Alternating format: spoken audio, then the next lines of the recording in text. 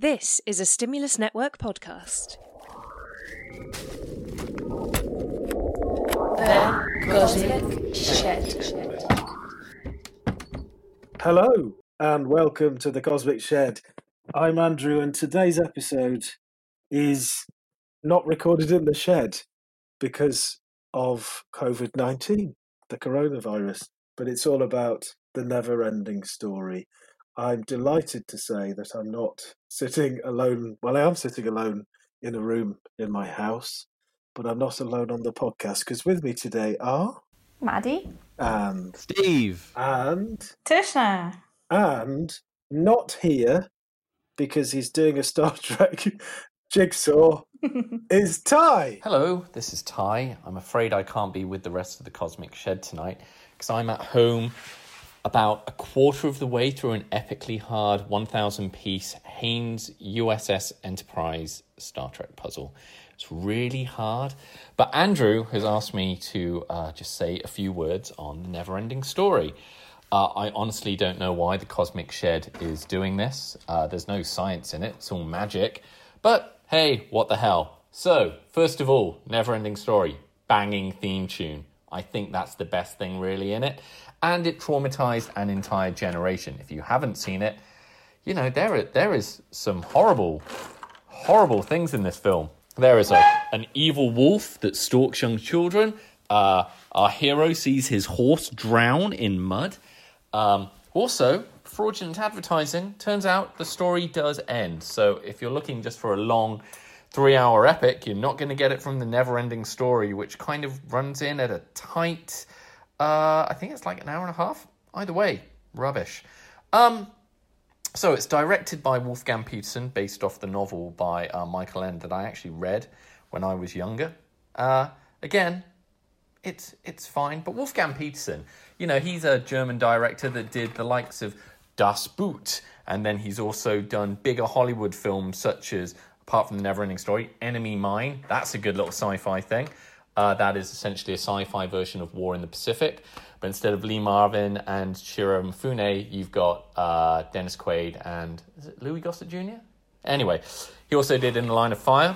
Outbreak, of course, which seems rather relevant now. Why aren't they doing Outbreak? Outbreak over the Neverending Story. Air Force One, of course. The Perfect Storm. Again, in the middle of a pandemic, you should have something like The Perfect Storm. The remake of the Poseidon Adventure, Poseidon with Kurt Russell, that was fine. And Troy, which I like. So yeah, even of all the Wolfgang Petersen films, I have no idea why we're doing the Neverending Story. But it is, of course, about a young boy, Bastian, lost his mum, sucked into a mystical world of Fantasia and has to stop the Nothing, a dark force that is going to spread evil and despair all over the land. Along the way, he meets a wish dragon and a bunch of interesting characters. Honestly, the Neverending Story I haven't seen since I was 16. And I think that when I last saw it, I loved it as a kid, I could see the cracks beginning to show. And that is why I'm afraid to rewatch it with the rest of the crew. I think whatever nostalgia I have for it will be shattered if I rewatch it. I remember thinking the bit with those two statues that fire lasers out of their eyes was incredibly cool. I loved the Wish Dragon. Parts of it were really scary, but now I think I'd just probably be focusing on the very dated haircuts. And plus, this puzzle's really, really kind of challenging me. And, you know, I need something to take my mind off what's going on in the world, and this puzzle is doing it. So, enjoy the film. Again, no idea why the Cosmic Shed is doing it. I'm sure Andrew has his reasons, however misguided they might be. Let's do Outbreak, man. Dustin Hoffman, Cuba Gooding Jr., Rene Russo, a monkey, a killer virus. What could be more timely? Thanks, Ty. And to answer your question, Ty, the reason why we're doing the Neverending Story is because the baddie in it is supposed to be, but we'll come to this, nothing.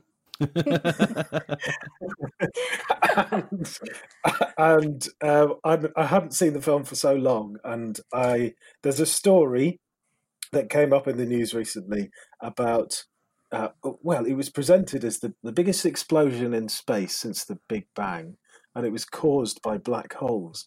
And I thought, well, the nothing from the Neverending Story, the closest thing in nature that we have to it is black holes. There's an interesting black hole story. There's an excuse to speak to the person or one of the people who discovered this amazing thing. So I did that. I'm really sorry, Andrew, but this is the most tenuous excuse for a film link that we've ever done on the Cosmic Shed. I know, but Melanie Johnson Hollett. I'm the director of the Murchison Wide Field Array and a research professor in the Curtin University node of the International Centre for Radio Astronomy Research. The MWA, Murchison Wide Field Array, is a low-frequency radio telescope located in the Midwest of Western Australia in one of the most underpopulated regions of Australia.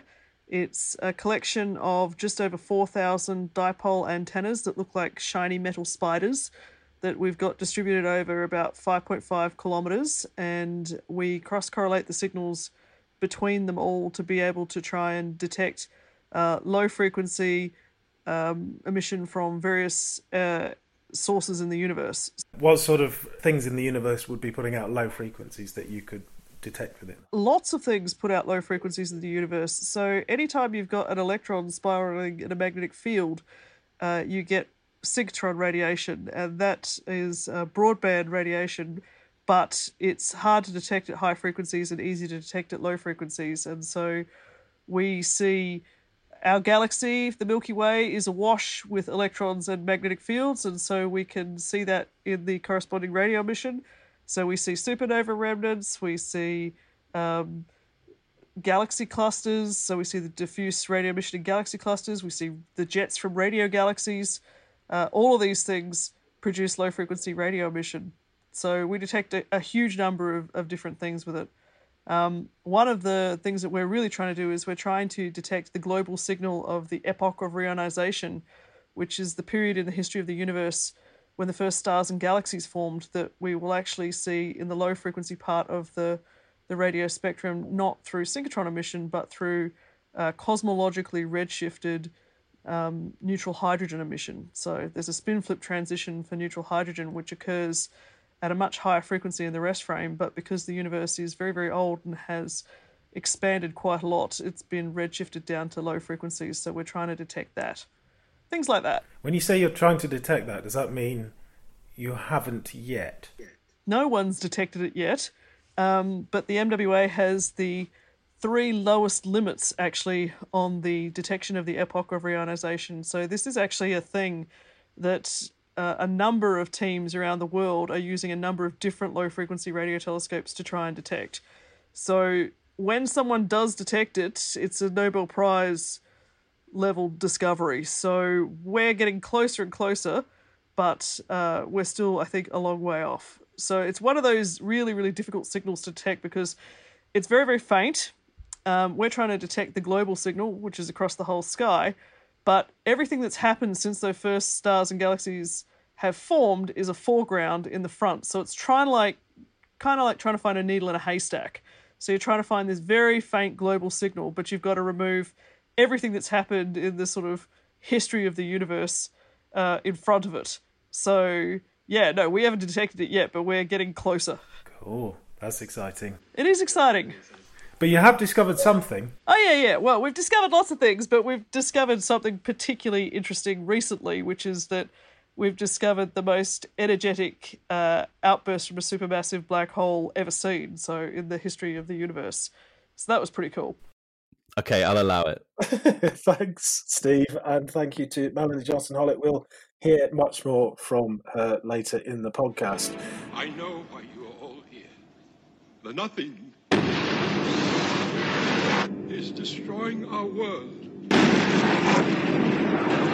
there just might be one chance. His name is Atreyu. You would be willing to go on a quest? So, Neverending Story. We've all just watched the film. It's on Netflix. If you are listening to this, you haven't seen it, use your Netflix account, hack into a friend's Netflix account, watch it, and then come back, because there will be spoilers. But, Tushna, let's start with you. Mm-hmm.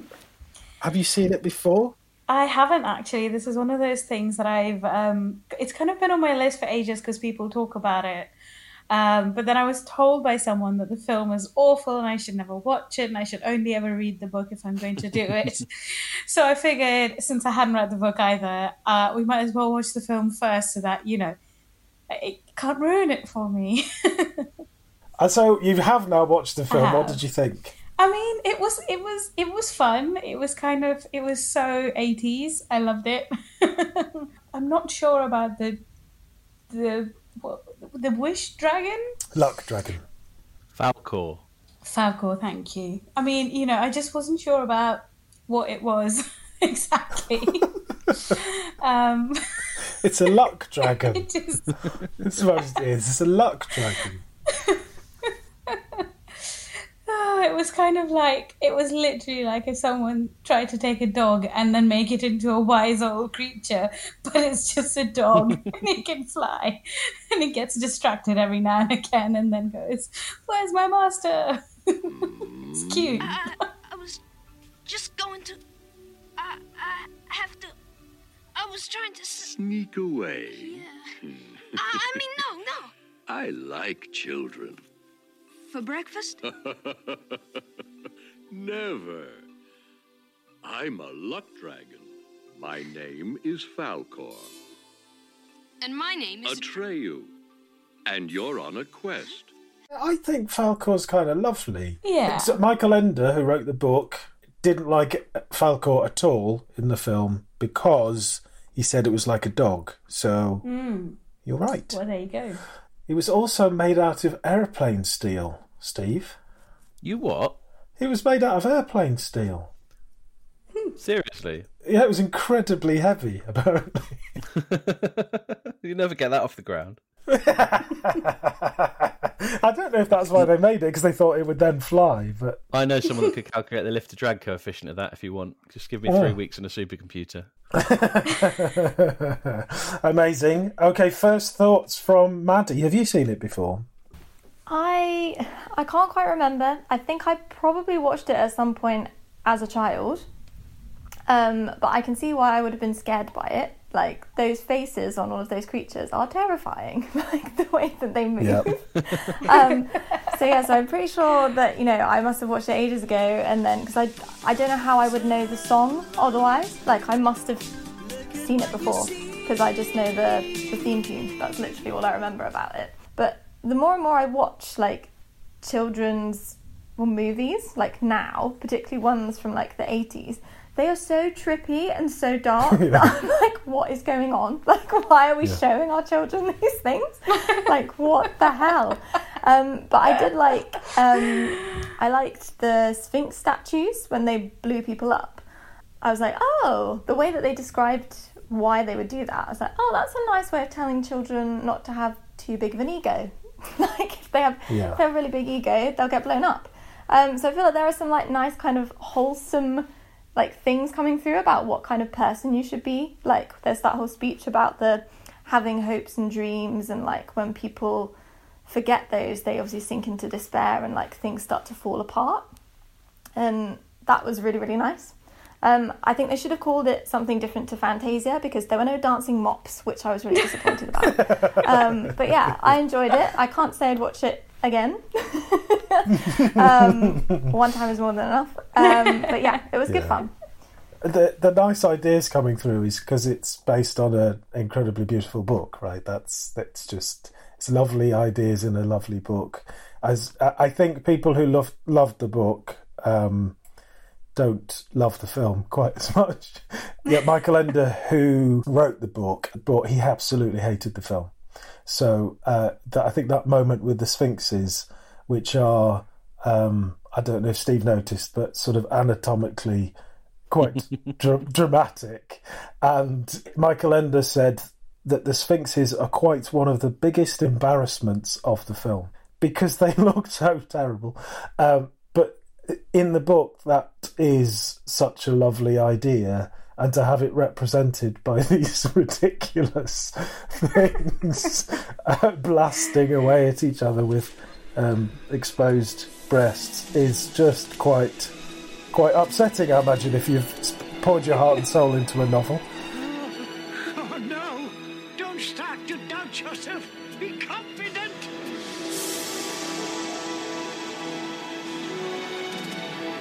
Be confident.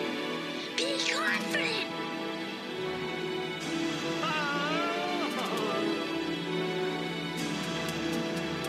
Run a trail. Run. Run a trail. Run now.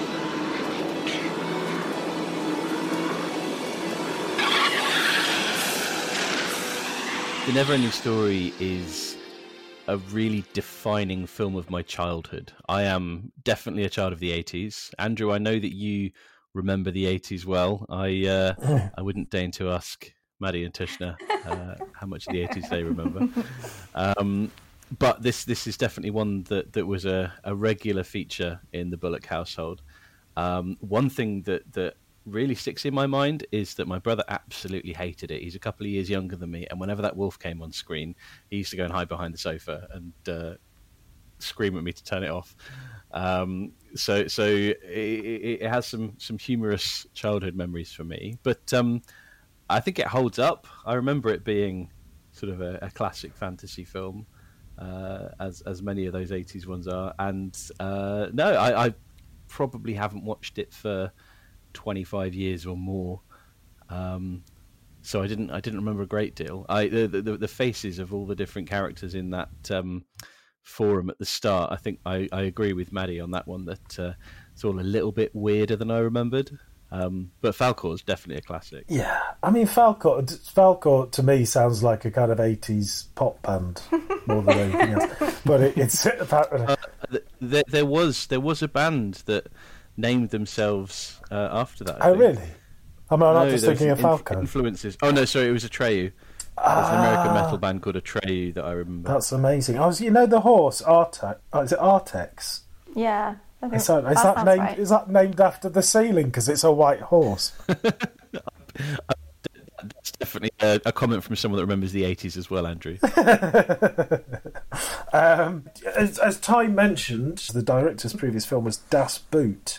Seriously? Which is quite different. Yeah, and that was, at the time, the most expensive film in German history, and The Neverending Story greatly surpassed that, ending up costing $27 million back in the day, which is quite a lot back then.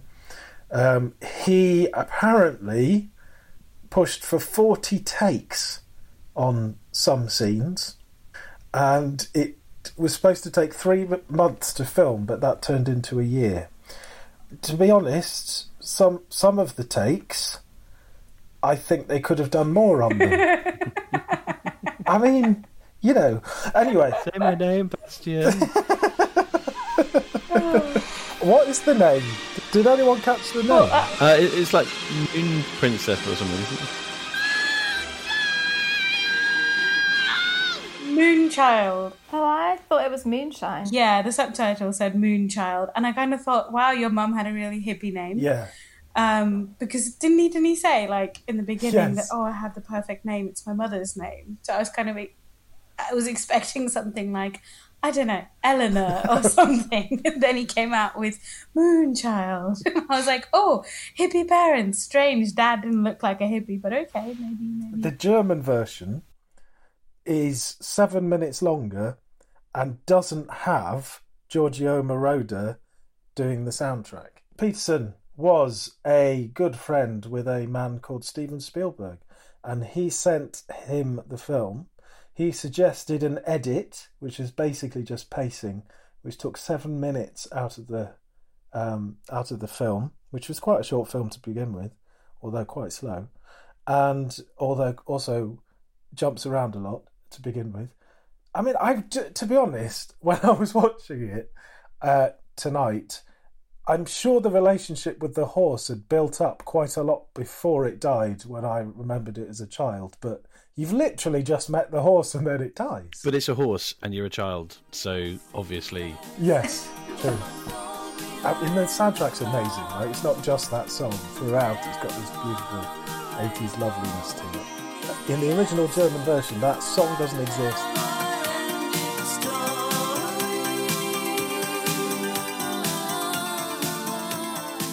The themes of the film, the other music in it, by the other composer, Klaus Doldinger.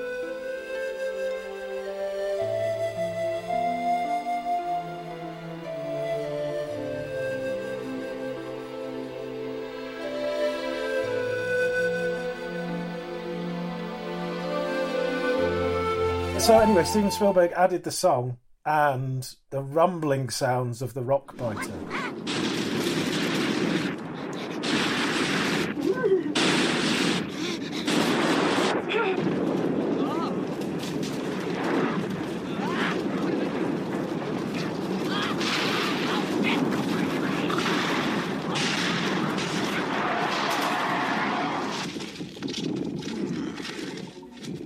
Okay, there is science in it. There's a scientist in it. My name is Ingeborg. His scientific speciality is the Southern Oracle. I've been studying the mysteries of the Southern Oracle for years. Someday I'll publish my book. And then you got to see his telescope, and I'm doing air quotes, not that you can see them right now. Yeah, I've never seen a telescope with like multicoloured fluids inside of it. That was mad. And then with all of those giant like crystals like sticking out like meters long from the end. I was gonna say, like, why were there just crystals? Like, why wasn't there any kind of lens? How we normally do science fiction, and the Neverending Story is definitely a fantasy film. Yeah, it is. Yeah. I think when I watch these old fantasy films, do you know what I always think? Isn't Star Wars good? You don't move in scientific circles. Let's get back to the telescope, right?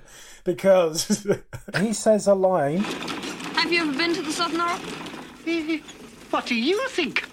I work scientifically. I just thought, well, that's ridiculous, isn't it? You know, of course scientists see what they study. And then I remembered, of course, that with radio astronomy, you don't see it.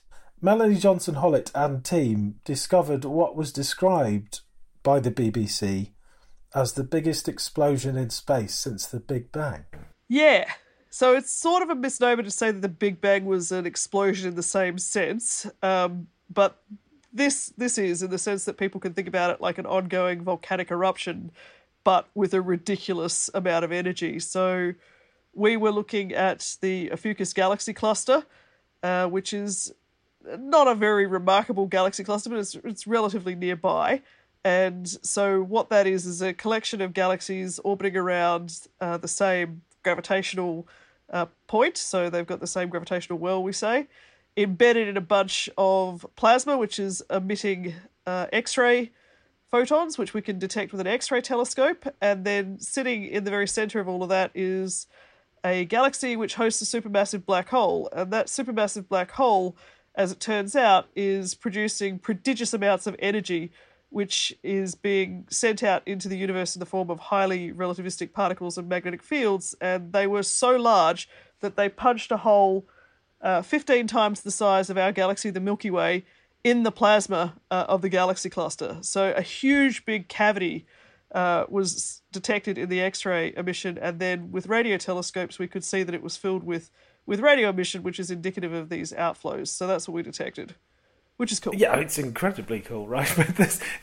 just to try and picture it in my head, when you say it's blown a hole in it, there's a cavity. Is that nothing? Is that literally just space? What is that? Well, I mean, it's literally like a bubble. So what's happened is that this supermassive black hole has material falling into it on an accretion disk, and once it gets past a threshold, some of that material gets accelerated out. So you get accelerated particles of magnetic fields, and they erupt perpendicular to the accretion disk, and they push apart the ambient medium, which is this hot X-ray emitting plasma that we find in the center of galaxy clusters. And so what happens then is that the cavity is filled with the stuff that came out of the, well, not came out of the black hole exactly, but came from near the black hole. So it's not nothing, it's then filled with the electrons and magnetic fields that have that have been emitted by the supermassive black hole, or close to the supermassive black hole. So you see a bubble in the X-ray, a hole in the X-ray, and then you see it filled with radio emission from these electrons spiraling in that magnetic field, which produces radio emission. And that bubble is 15 times the size of the Milky Way. Yes, it's 1.5 million light years in diameter. Right. Yeah. Okay. So it's big. I mean, what? How has this not been seen before? Well, that's an interesting question. So the reason that we haven't seen it before is because we have better and better telescopes to do this type of science. So, we've been doing X-ray observations of galaxy clusters since the 80s, and we've been getting better and better telescopes to do that. So it's really difficult to make a sharp image with an X-ray telescope because X-ray photons are very energetic, and so it's hard to focus them. And so the Chandra X-ray telescope is one of the best telescopes that we've ever had to image galaxy clusters because it can actually make reasonably good images. And so a previous team had actually looked at this cluster and seen this cavity and not seen anything in it. They looked at the existing radio information and they said, oh, there's nothing there. And so they discounted the possibility of this being produced by an AGN, so active galactic nuclei, so black hole outburst, because they said it's going to be too energetic. This would be 5 times bigger than the nearest record holder that we have, so that's too big, so it won't be that. And so one of the reasons we haven't seen the cavities before is because we didn't have good X-ray telescopes. But the reason that we couldn't then really understand what was happening was because we've only had really good, sensitive, low-frequency radio telescopes for the last decade. So historically, we've done radio astronomy at much higher frequencies. And this radio emission is what we call an old fossilized plasma.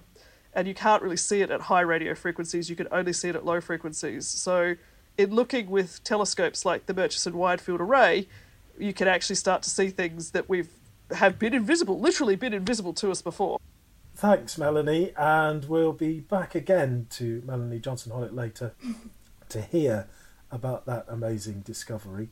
But when there was a persistent rumour on the internet that the horse Artax... Is it Artax? Is it? Okay. But there was a persistent rumour that it died in the filming of the film, which is apparently not true. The horse did not thank goodness. die and was actually presented to Noah Hathaway, who played Atreyu. The horse was donated to him, but he, A, couldn't ride a horse, and B, lived in America, and the horse was in Germany. So he donated the horse to the riding double, and it lived very happily for 20 years. I don't know if it lived happily, to be perfectly honest. I've no way of testing that, but it lived. Yeah. And that's what matters. Yes. Artax, please. You're letting the sadness of the swamps get to you. You have to try. You have to care. For me. You're my friend. I love you. Artax! I was quite disappointed to find that pretty much no one in this movie went on to do much else of significance. Yeah. Were you disappointed by that, or just aware of it? Nice to see. Oh, I've actually seen films that they've been in and I didn't recognise them. But no, Noah Hathaway became like was a martial artist and dance instructor, as did the childlike empress, Tammy Stronach. But also, actually, she released some singles of the same style as not the German release, but the English release of the Neverending Story, and I think we need to listen to those. If I could be a fairy queen, then I would own the magic key to reveal the hidden secrets of the mind. Then I could see the darkest blue, the mystery that's part of you, and I'd weave a spell to take away your sorrows.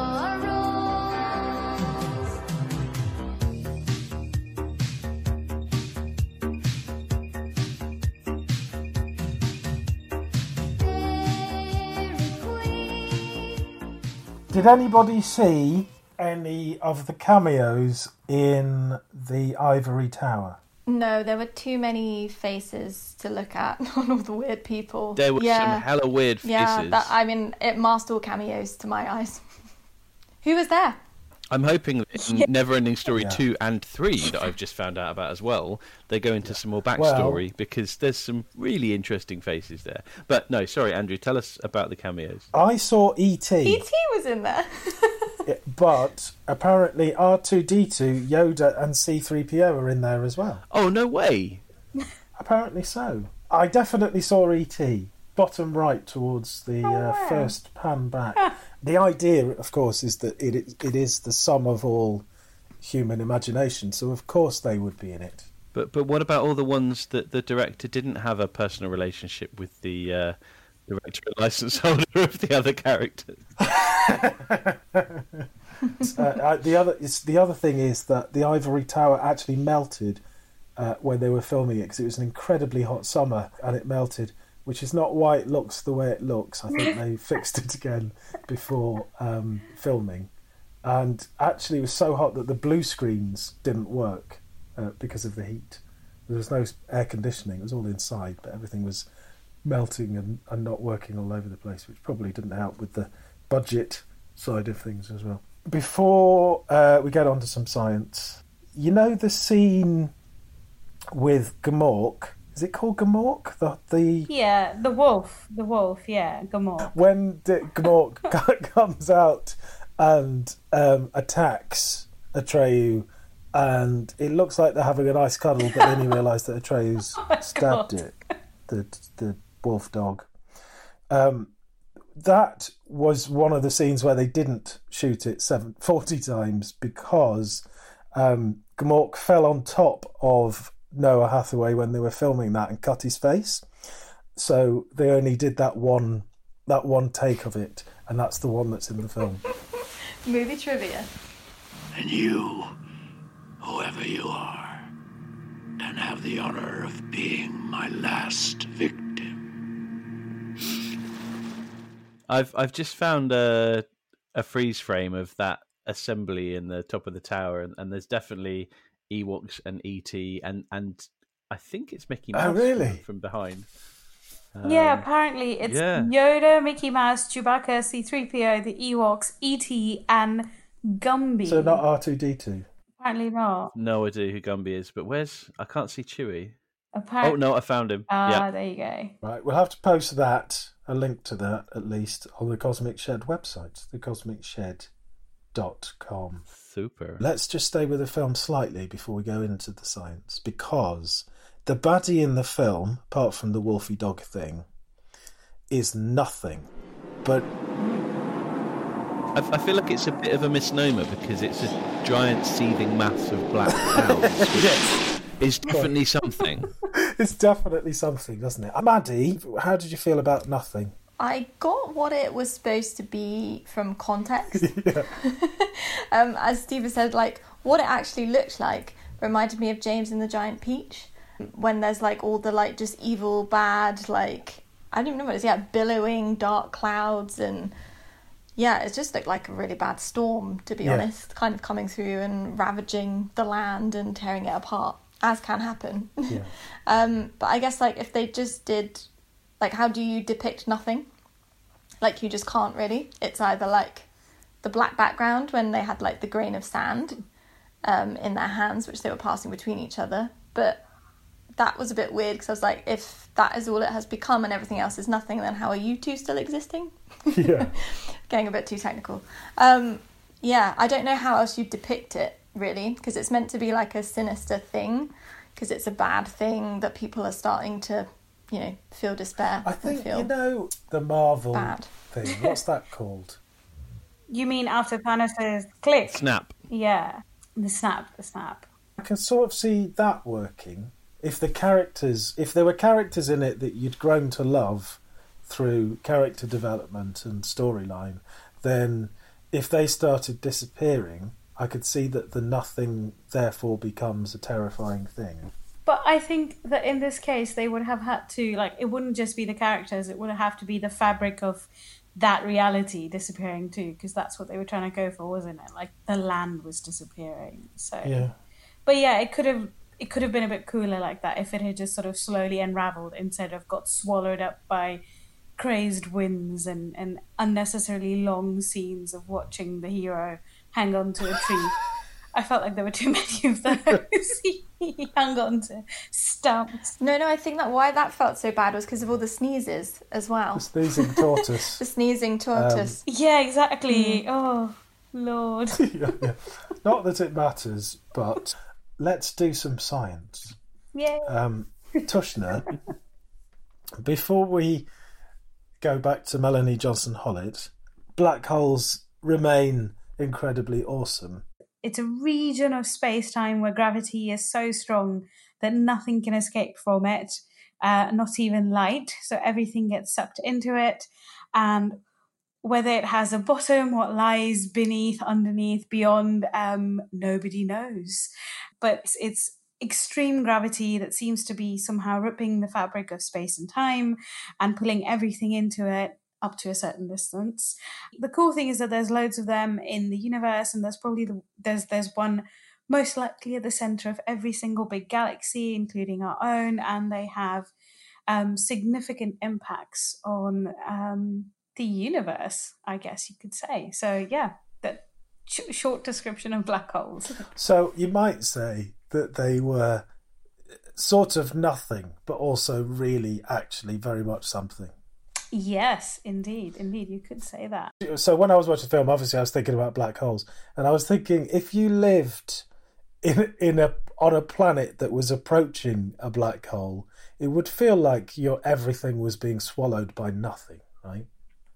Yeah. So there is this like interesting thing about what you'd see if you were approaching a black hole, because different effects of relativity come into play. So there's this really like weird thing that like if you're in a ship that's already been trapped by the black hole, so you don't have the escape velocity to escape it anymore, so you're within the event horizon of the black hole, you are definitely going to get sucked in.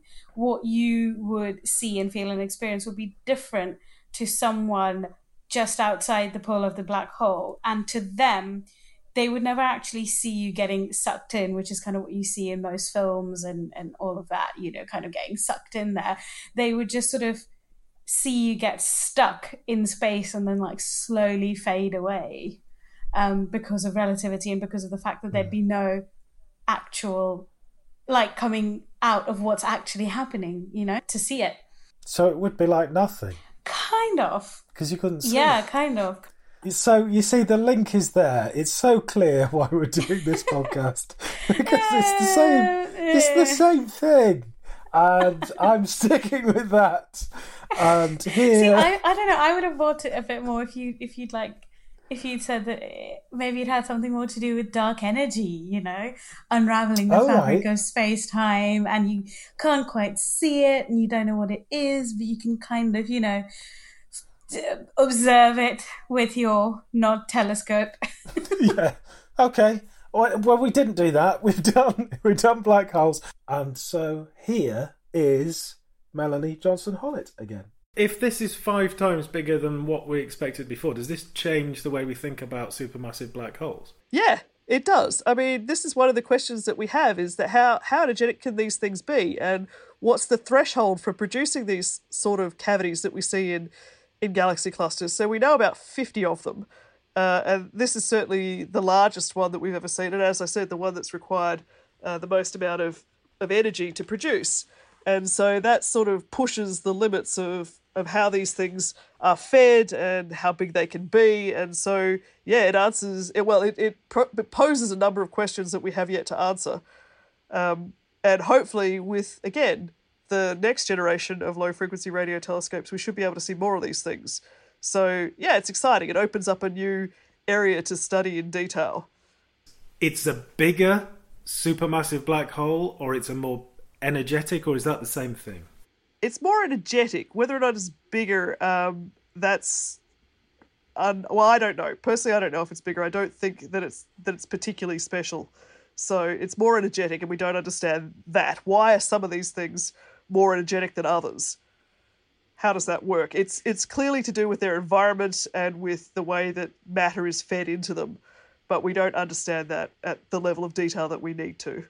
For us, it's scientifically interesting, but if you were in that galaxy cluster, it's not interesting at all, is it? It's devastating. Yeah, you wouldn't want to be in the path of this thing.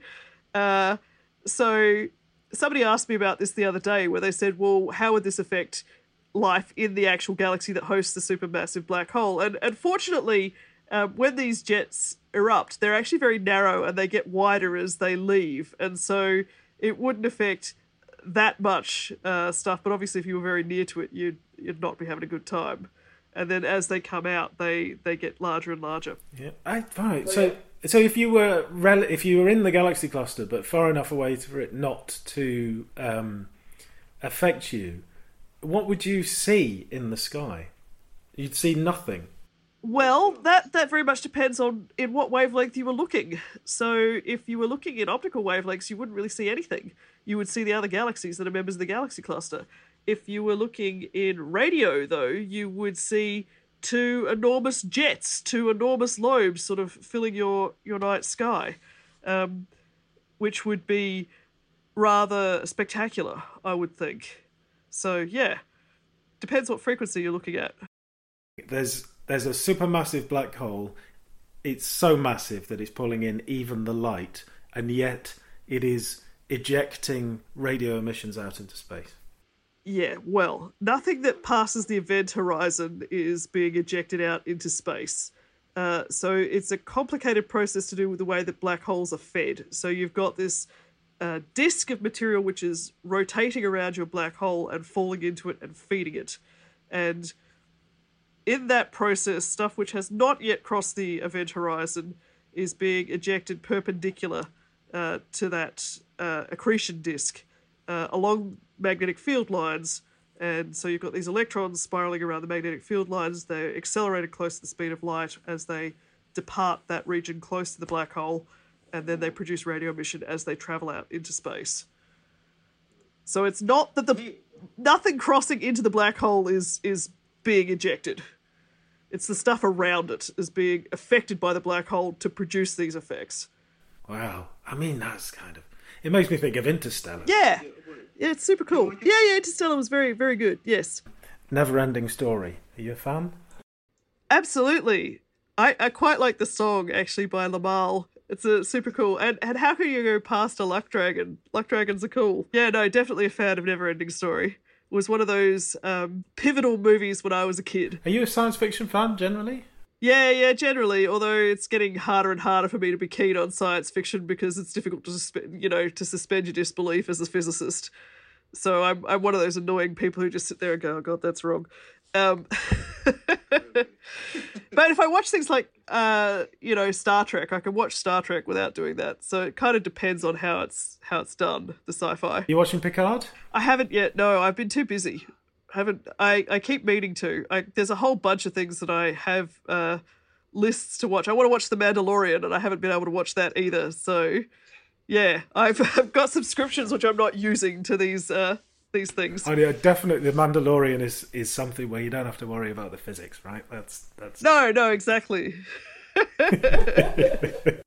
Am I right in this? The nothing is a lack of imagination from humanity, but it's also depression, isn't it? Seemed to be. Everyone knew that whoever let the sadness overtake him would sink into the swamp. You're doing fine, Nordex.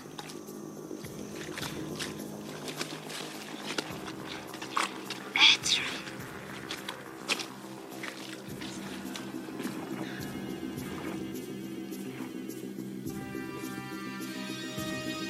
Come on, Nordex.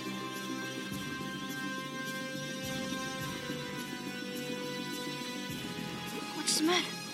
I think, to be completely honest, to me, the Neverending Story is about the dangers of allowing nothing to take over. And in these early weeks of lockdown, I can feel that nothing creeping. But the way that I'm finding to keep it at bay is to keep my hope going, to keep my imagination going, through reading, through watching films, through having conversations with friends.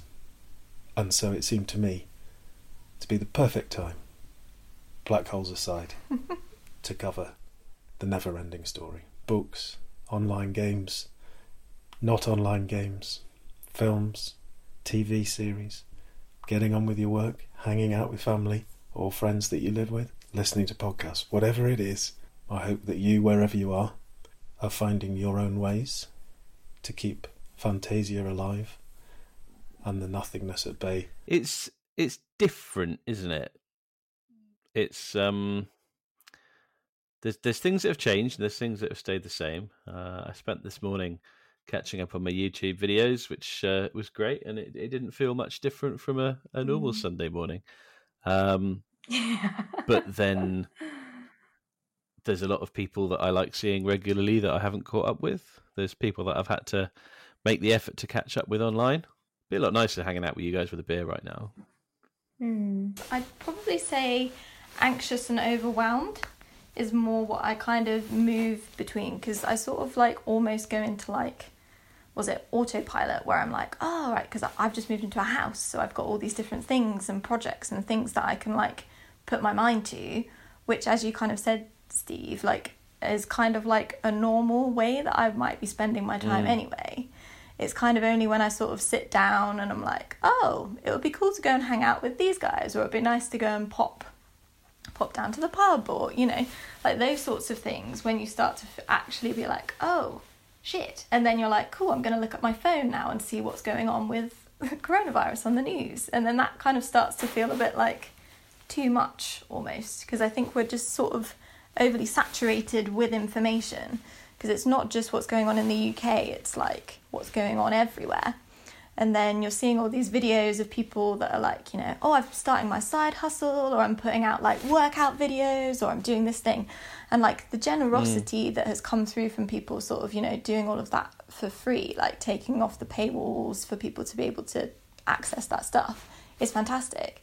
But there are a lot of people that work has actually like skyrocketed, and you're actually really, really busy.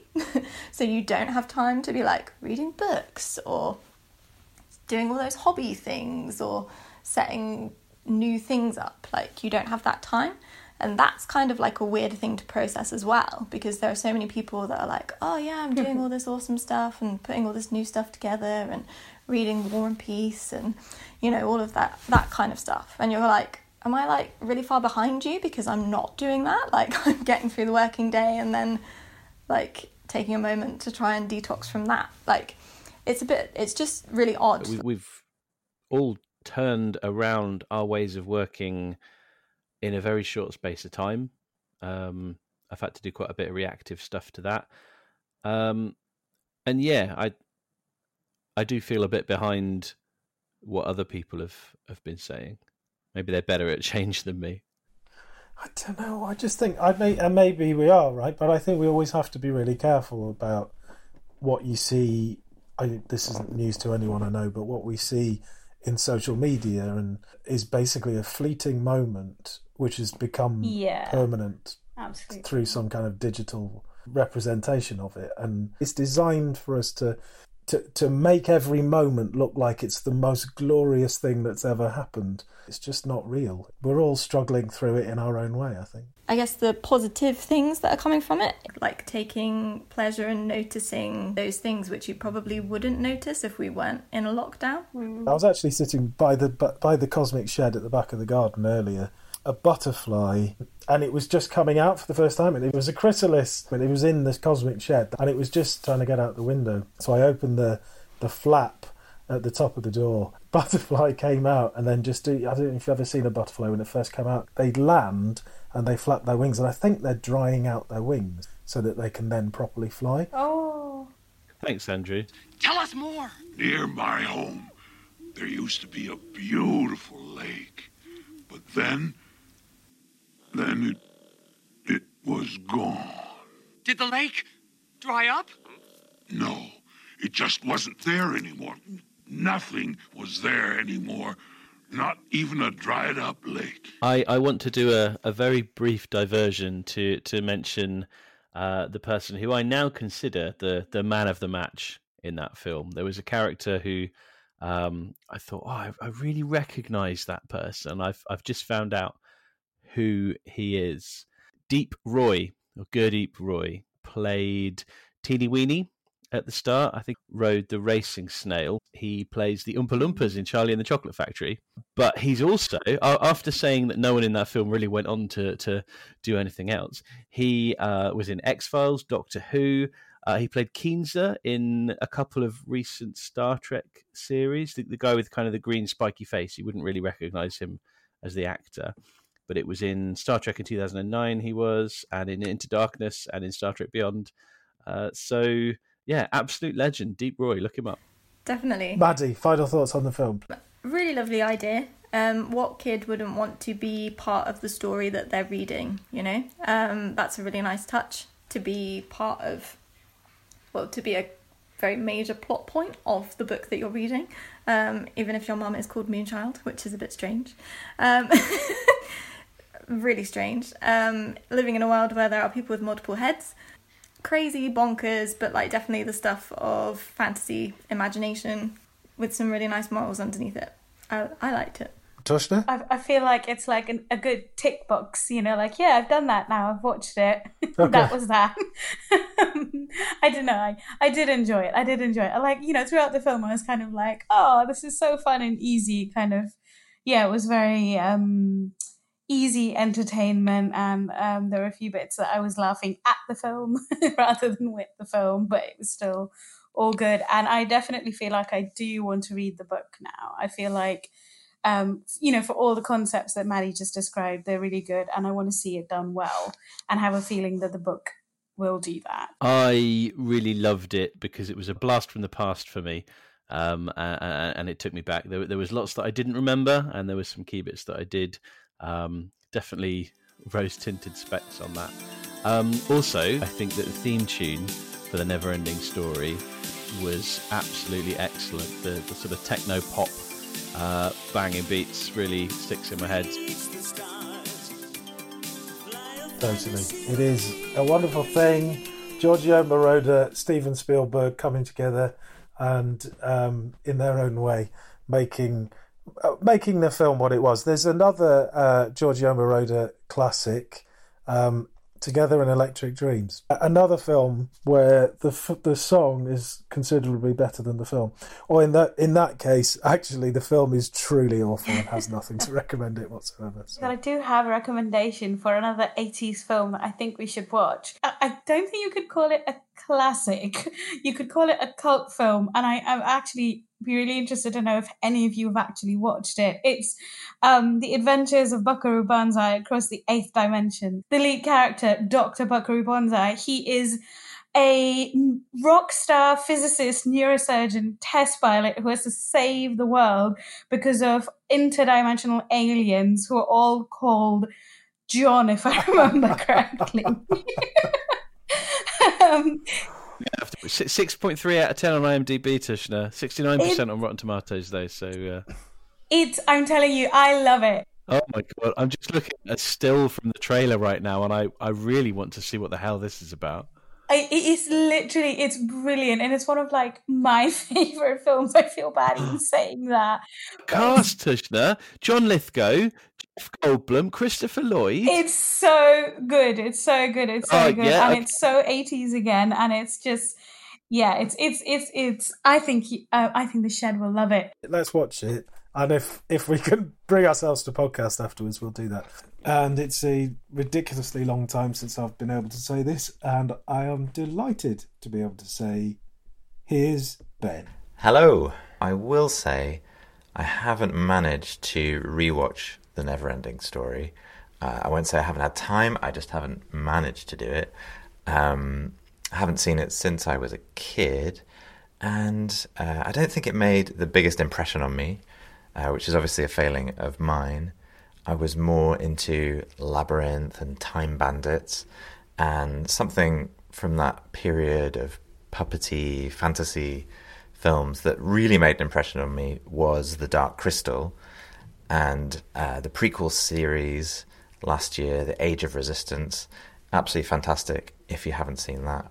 Really made with a lot of love, bringing back the original artist, amazing puppetry and design and cinematography, wonderful acting from the puppeteers and the voice actors, and just, yeah, beautiful story if you haven't seen that. I haven't written a poem or anything really for a long time. So I wanted to give myself some strict rules. You know, I've kind of got used to you, Andrew, really being strict with the form of the poems that I have to write for the Cosmic Shed. So this time I gave myself the form of the Blitz poem. The Blitz poem is a form of poetry created by Robert Kine. There's no rhyme scheme, but there are quite strict rules, which I like. Makes it easier for me. There are 50 lines, very short lines, sometimes 2 or 3 words per line. And instead of trying to explain the rules, here's a little bit from one of his examples of Blitz poetry called Bucket of Poetry. Kick the can, kick the bucket. Bucket of chum, bucket of worms. Worms in dirt, worms in my brain. Brain in my head, brains in my book. And it goes on like that. Until the 49th and 50th line, which are just single words from the preceding 2 lines. All right, hopefully you get the idea. The rules for the title is that it should be the first word of line 3 and line 47. The poem isn't about the Neverending Story or the Dark Crystal, but Andrew wanted me to put the word nothing in there somewhere. End of a decade. End of nothing. Nothing to do, nothing to lose. Lose yourself, lose your edge. Edge closer. Edge of reason. Reason fails. Reason to stay. Stay down, stay small. Small men, small fear. Fear founded. Fear of failing. Failing upwards. Failing us all. All is clear, all is white. White knight, white horse. Horse feathers. Horse to water. Water boils. Water cycle. Cycle path, cycle ride. Ride till dawn. Ride it out. Out of breath. Out of the blue, blue sky, blue birds, birds returning, birds singing, singing in tune, singing along the way, a long, lonely night. Night creeps, night falls, falls asleep, falls at your feet, feet on deck, feet on the ground, ground down, ground to dust, dust down. Thanks, Ben. I'd like to thank Steve, Tushna and Maddie and Ty and Melanie Johnson-Hollett for joining me for this rather peculiar episode of The Cosmic Shed during the lockdown. And I'd like to thank you very much for listening. Thanks, Andrew. Thanks, Andrew. Thanks, everyone. Thanks, Andrew. Turn around. Look at what you see in her face, the mirror of your dreams. Some people have been in touch to say how important it is to them to have podcasts to listen to and to have the Cosmic Shed specifically to listen to.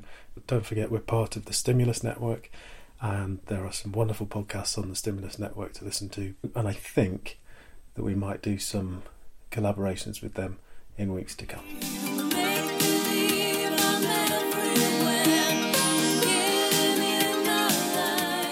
The Cosmic Shed. Science fact. Science fiction. And everything in between. This podcast is brought to you by the Stimulus Network.